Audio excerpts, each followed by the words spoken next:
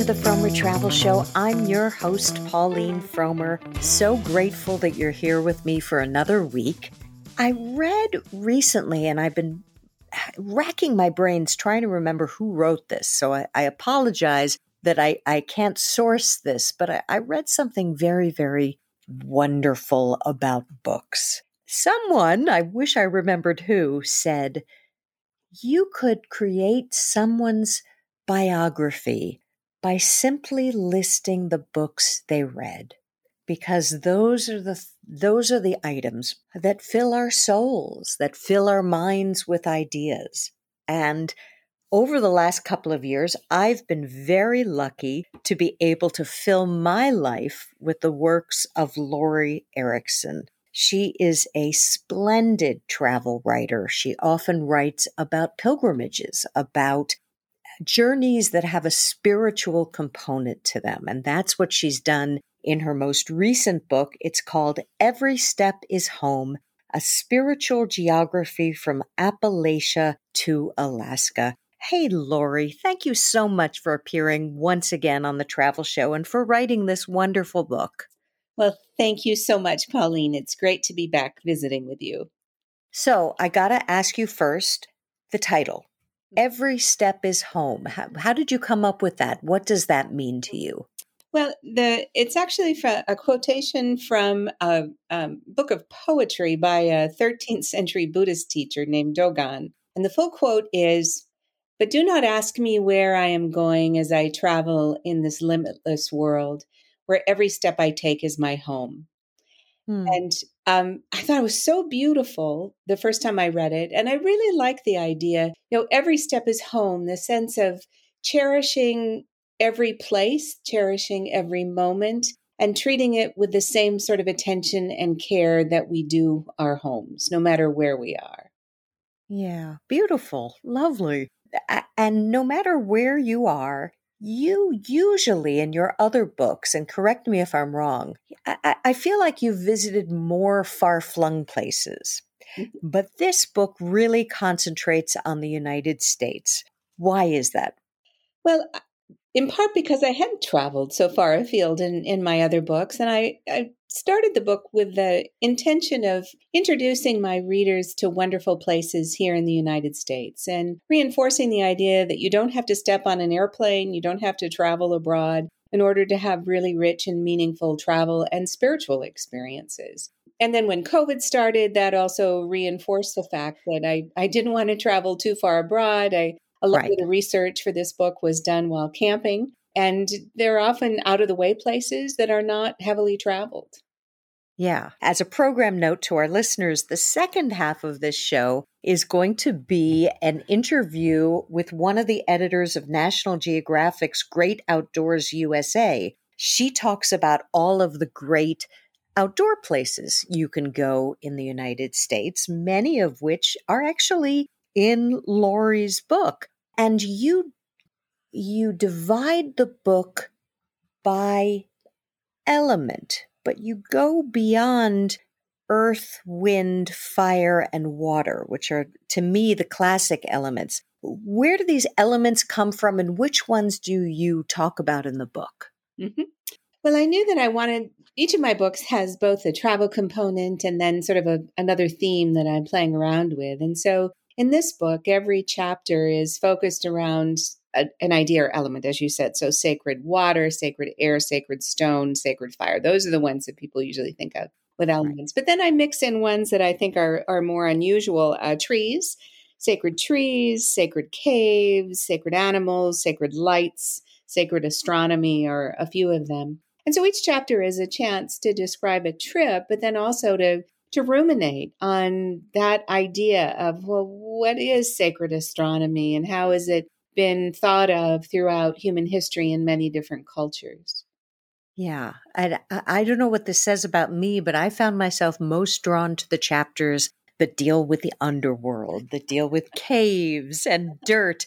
Dirt was surprising to me that it plays such a major role in religious practice. Can you talk about the place you went to? I think it was in New Mexico, and what the traditions are there? Sure. So the place is called El Santuario de Chimayo, and it's in New Mexico, as you said. It is a Spanish mission church built in the early 1800s that has long been associated with healing dirt.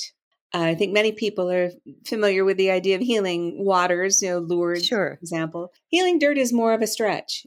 Probably the sacred site was originally associated with healing waters for the indigenous peoples who lived in that part of New Mexico. The springs dried up, but the tradition of healing still became connected to that place. And so it's a beautiful, simple church where people from around the world come. The church itself is quite small and simple. And then off to the side, there is a place where you can kneel down and take a small container of dirt. The dirt is replenished. I mean, there's no sense that it's miraculously restored. Well, I love that. You talked to the priests and they said, no, we're constantly putting dirt in there. Yep, it's that doesn't regenerate. That's right. That's right. But I was very moved to be there. For one thing, to see the visual symbols that people had left their crutches hanging on the wall and small milagros, which are small little metal symbolic tokens that are used as a symbol of a prayer. But that idea of sacred dirt was so resonant for me. I'm a farmer's daughter from Iowa.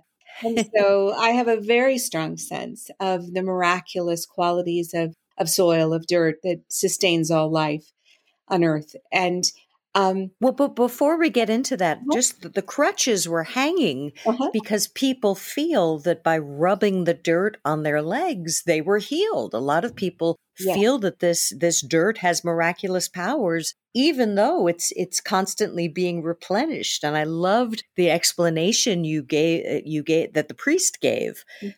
He said, "No, we're replenishing it, but there's something that the faithful bring to the dirt too."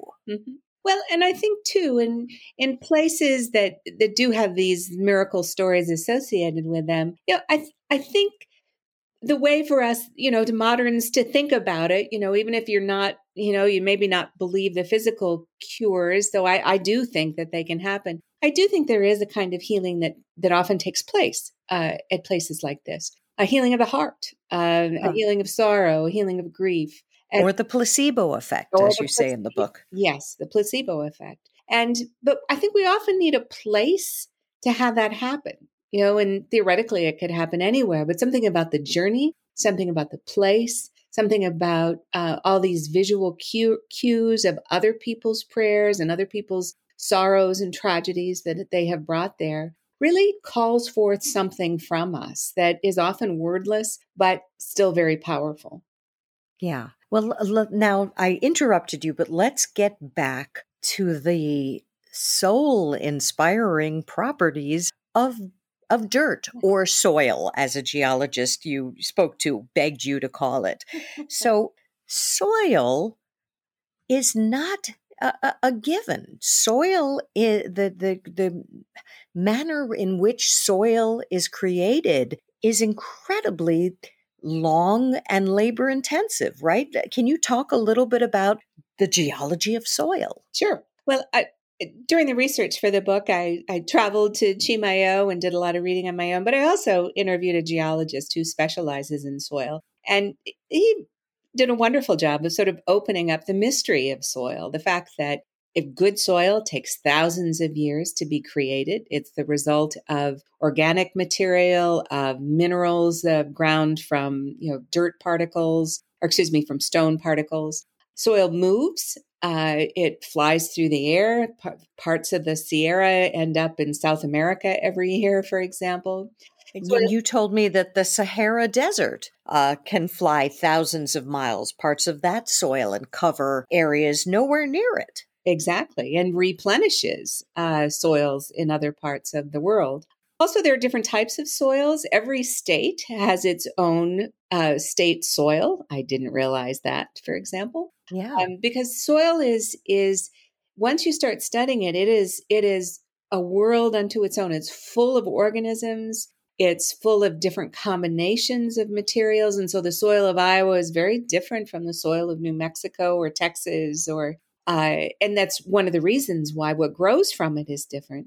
But it Mm-hmm. also, I think, knowing about the properties of soil, again, makes us value it more. And we don't value it enough. Here in Iowa, way too much fine topsoil gets washed away down the Mississippi River and every year, for example. And And that's a problem in terms of growing plants. I mean, uh, there is actually a soil crisis in this country right now. Absolutely. And the rich organic nutritive qualities of soil are leaching away in many places. And so I hope that's sort of one of the subtexts of the book. I hope that by encouraging people to look at these seemingly ordinary elements through the lens of the sacred, that we will try to protect them more.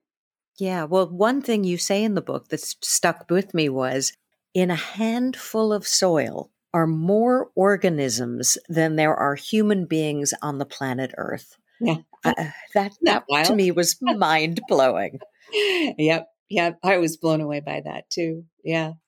Yeah. And so you have this one church where people go and they worship the soil and they bring it home with them. But you also make the point that dirt is part of Ash Wednesday and part of other spiritual traditions. Can you talk about that? Mhm.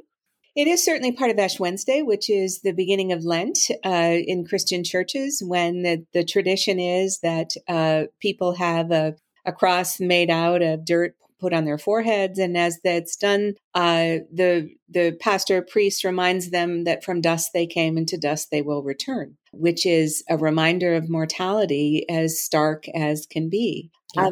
And I think that same sense is part of many different religions, actually, the sense of the cycle of life, of the fact that we are part of the earth. We're not separate from it. Another thing I write about in that chapter is the many traditions that have a creation story that involves dirt.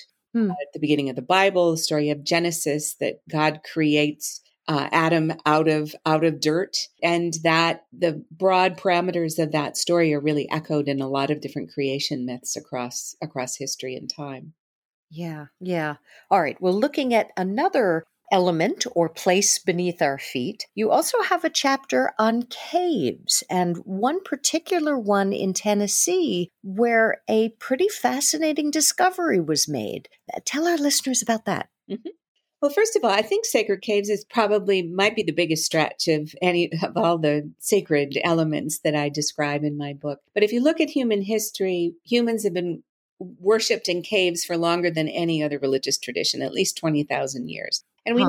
we know that because of the art that they left behind. Probably the most famous is in Lascaux Cave in France, the incredible drawings of animals that gallop across the cave walls deep underground. For a long time, scientists thought that there was no equivalent in North America to that sort of dark zone cave art, as they call it, in the deep recesses of caves. And then about 15 years ago, they discovered a number of caves on the Appalachian Plateau that had this sort of art. Now, it's not as beautiful as what you might know of that exists in France, but the remarkable thing is that it is there at all. It means that thousands of years ago, people risked their lives with just torches to go down into twisting, winding caves to create symbolic art.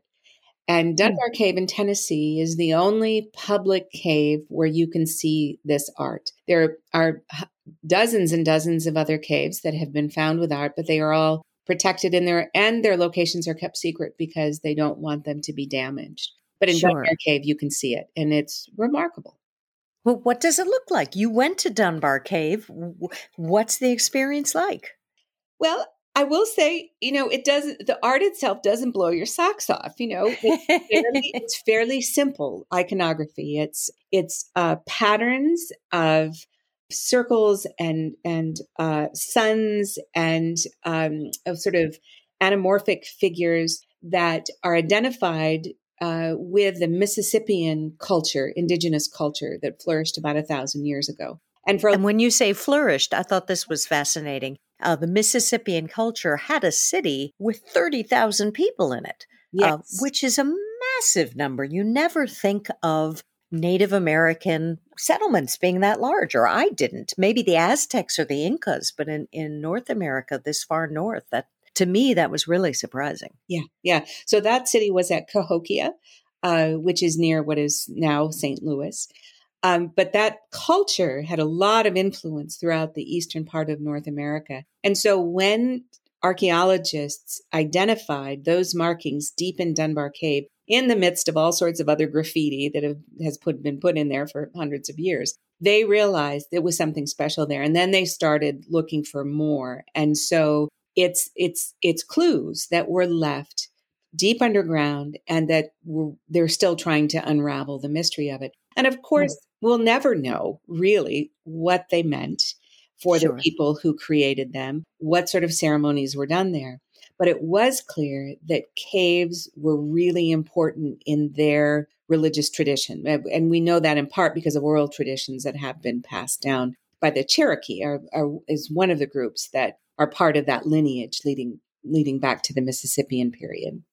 Yeah, no, absolutely fascinating. And you you struggle with how to deal with the element of air. And then I thought you had a very poetic solution. You decided to go and watch the sandhill crane migration in Nebraska. And that is something that I think anybody could appreciate. And that just sounds spectacular. It is. It is absolutely amazing. It's one of the world's great wildlife displays. Every March, more than 500,000 sandhill cranes converge on a 60-mile stretch of the Platte River Valley in central Nebraska. They're on their way from the southern parts of the United States up to the Arctic Circle, and they spend about a month in Nebraska feeding and gaining weight for the rest of their journey. Now, the weather is always crappy in Nebraska at that time of year. It's always cold and brown and windy. You might get snowed on, but it is worth doing. It is just amazing. The primary thing that you do is you go out at dusk and at dawn and you watch the birds fly in and out of their roosting places on the river. And just that experience of being underneath that aerial river of birds and the sounds, and you can hear the beat of the wings. And it is amazing. Yeah, sacred air indeed. Yeah, and the crane, you note, has been sacred in many cultures, right? Especially in Asian cultures, yes, where they're a symbol of longevity, of wisdom. The practice of folding 1,000 cranes in Japanese Mm-hmm. culture to fulfill a wish is something that I think a lot of people are familiar with. But just a long tradition of cranes, in particular, of being considered sacred animals, and being among them, I think it's easy to see that they're incredibly graceful. They're large. They do really intriguing courtship dances. They mate for And they mate for life. yes, yes. And so that's kimonos are often embroidered with cranes as because they're a sign of marital fidelity. And they're also ancient birds. They're birds that really do sort of make you think that, birds really are related to dinosaurs because you can sort of see just a hint of a pterodactyl in them, I think. Yeah, no, when you're describing being under the cranes and so close to them that the thump thump thump of their wings beating, you can feel it in your sternum. It just sounds like an incredible experience for a sad reason. These cranes have less marshlands to go through, which is why you have so many packed together on this migration route, right? Yes, that's correct. Yeah, it's sort of like an hourglass where there are a lot of habitat, a lot of nesting places in the south, and then they're funneled through this narrow stretch of Nebraska, and then they fan out as they get to the Arctic Circle. Now, thankfully, sandhill cranes are not an endangered species, but almost all other crane species are. I mean, I think that one of the things that's important to keep in mind is that we're seeing one of the few species of cranes that is really doing pretty well. But we still need to really protect that stretch of the Platte River because it's essential to their migratory pattern. Now, did you have a favorite of all the places that you went to in researching this book? Well, it's sort of like asking, who's your favorite child? I would say that I discovered in the writing of the book that I really am a water person in a way that I didn't realize. And it's funny to reach the age I am and not really have a sense for that. But I think part of it is my husband is very much a mountain person. And so a lot of our travels have, pleasure travels have been to the mountains. And I love the mountains, but researching water was so much fun for me. And I just sought out water, lakes and streams, and I bought a kayak, and I just sort of have fallen in love with water. And so the trip that I describe in my book is to visit the hot springs of Oregon, where we met a water nymph. I'm pretty certain. You have to read the book to get that full story. So there's a magical quality about water that I think is just magnetic for those of us who love it. Well, it's a beautiful book. It really has made me so happy these past couple of days getting to read it. Once again, it's called Every Step is Home. Thank you so much, Lori, for appearing on the Frommer Travel Show. Oh, thank you, Pauline, for having me.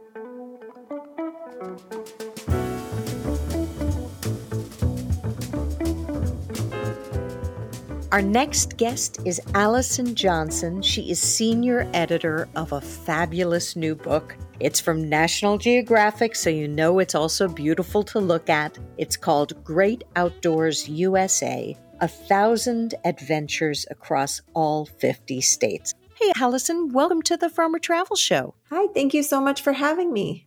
So this was quite an undertaking. I think this book must weigh about 3 pounds, and you covered all 50 states. Though I thought it was interesting that you gave 14 pages to each state. That means tiny Rhode Island gets the same amount of coverage as massive Alaska. Was that hard to do? We thought it was going to be tricky at first. We knew there would be states like Utah and Colorado that had a ton of outdoor adventures, but we really wanted to make sure this book represented the whole of the country and had an opportunity for everyone to get outside and find something they enjoy. So rather than go by the size of the state, we chose to select 20 outdoor activities in every state so that it was fair opportunity across the country. And so that everyone truly, if they open this book, can probably find something they can do within 2 to 5 hours from their home. It doesn't always have to be a long-winded vacation. And that was our goal of this book, is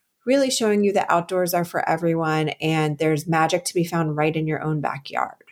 Well, speaking of your own backyard, you could live in a city and find something in this book. I was surprised to see that you include things like urban bird watching in Chicago, because I don't think of outdoors as being in the middle of a city. What was the thought behind reframing the outdoors that way? Yeah, we really wanted, no matter where you live, that you could be able to find something you can do outside. And that doesn't mean you have to go mountain biking or hiking, but there are urban destinations that have green spaces that just give you the opportunity to go outside, take a breath, relax in nature. One of my favorites is in Brooklyn. There's a Salt Marsh Botanical Garden. So 40 minutes outside of Manhattan, you just hop on a subway train and you get to this great area that you can walk, you can bird watch, you can even kayak.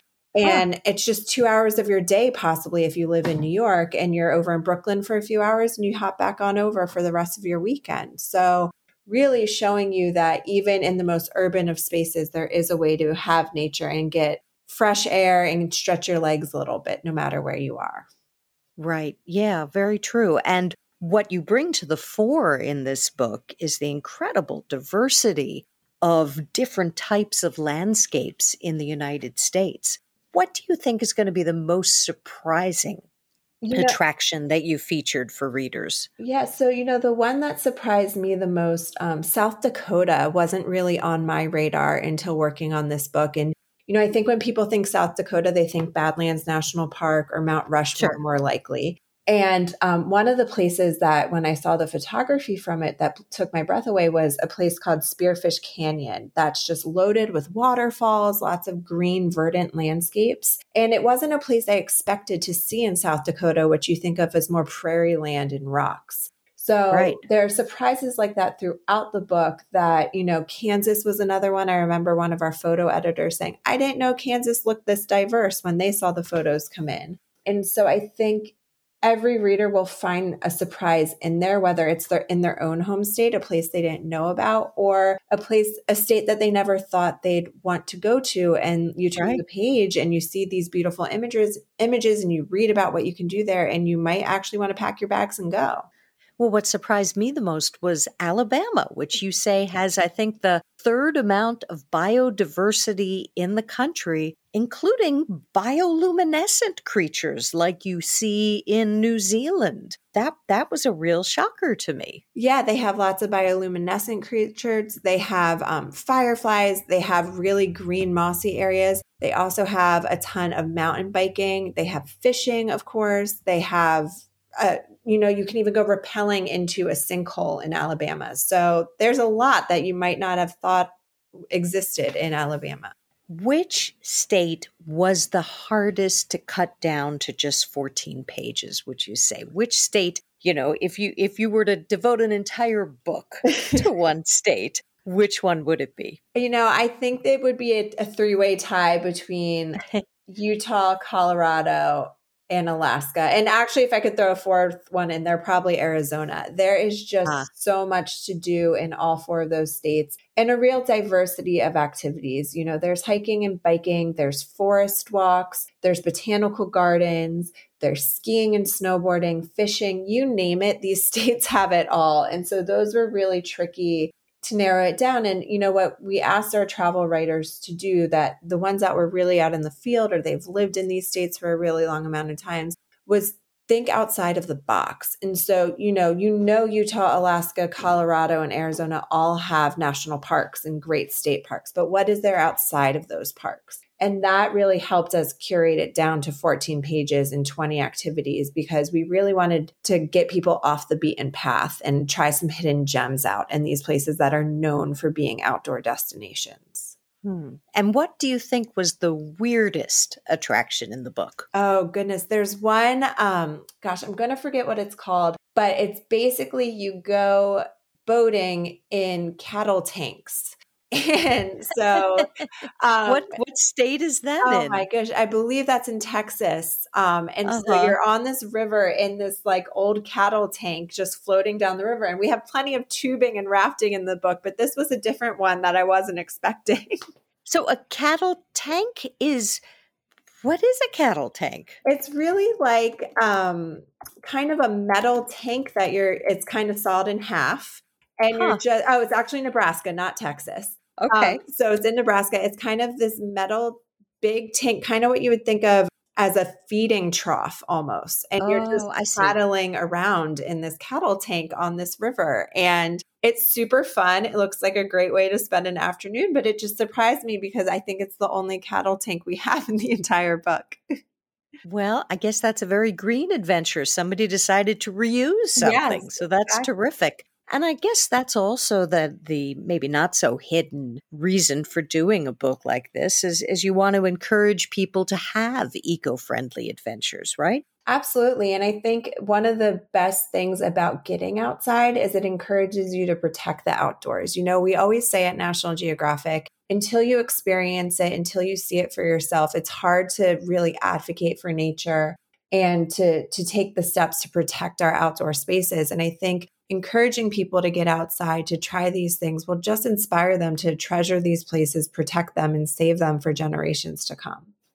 Yeah, well, I think you can get outside and do that, or just look at this beautiful book, because as always with Nat Geo, your photos are spectacular. How many people contributed to the photos? And tell me a little bit about the process of getting them all. Yeah, so we had 10 writers on the book and then countless photographers. There's probably over 100 photographers in this book. It's 736 pages. And so our photo editors put the call out there. They said, we're looking for photographers in every state. We want to capture these really particular adventures out there, and they really put the groundwork out there. All these people had gone out to where these adventures are and got the photos. And I think, whether you're saving up to take a trip somewhere or just want to escape for a little, it's great that you can really travel from your armchair because of how beautiful the photography is throughout the book. Yeah, it really is a hallmark for National Geographic, and it's another great book to dream on. My congratulations to you and your team, Alyson. Thank you so much. And that's it for this week's show. I thank you so much for listening. To those who are traveling, may I wish you a hearty bon voyage. I'll see you next week.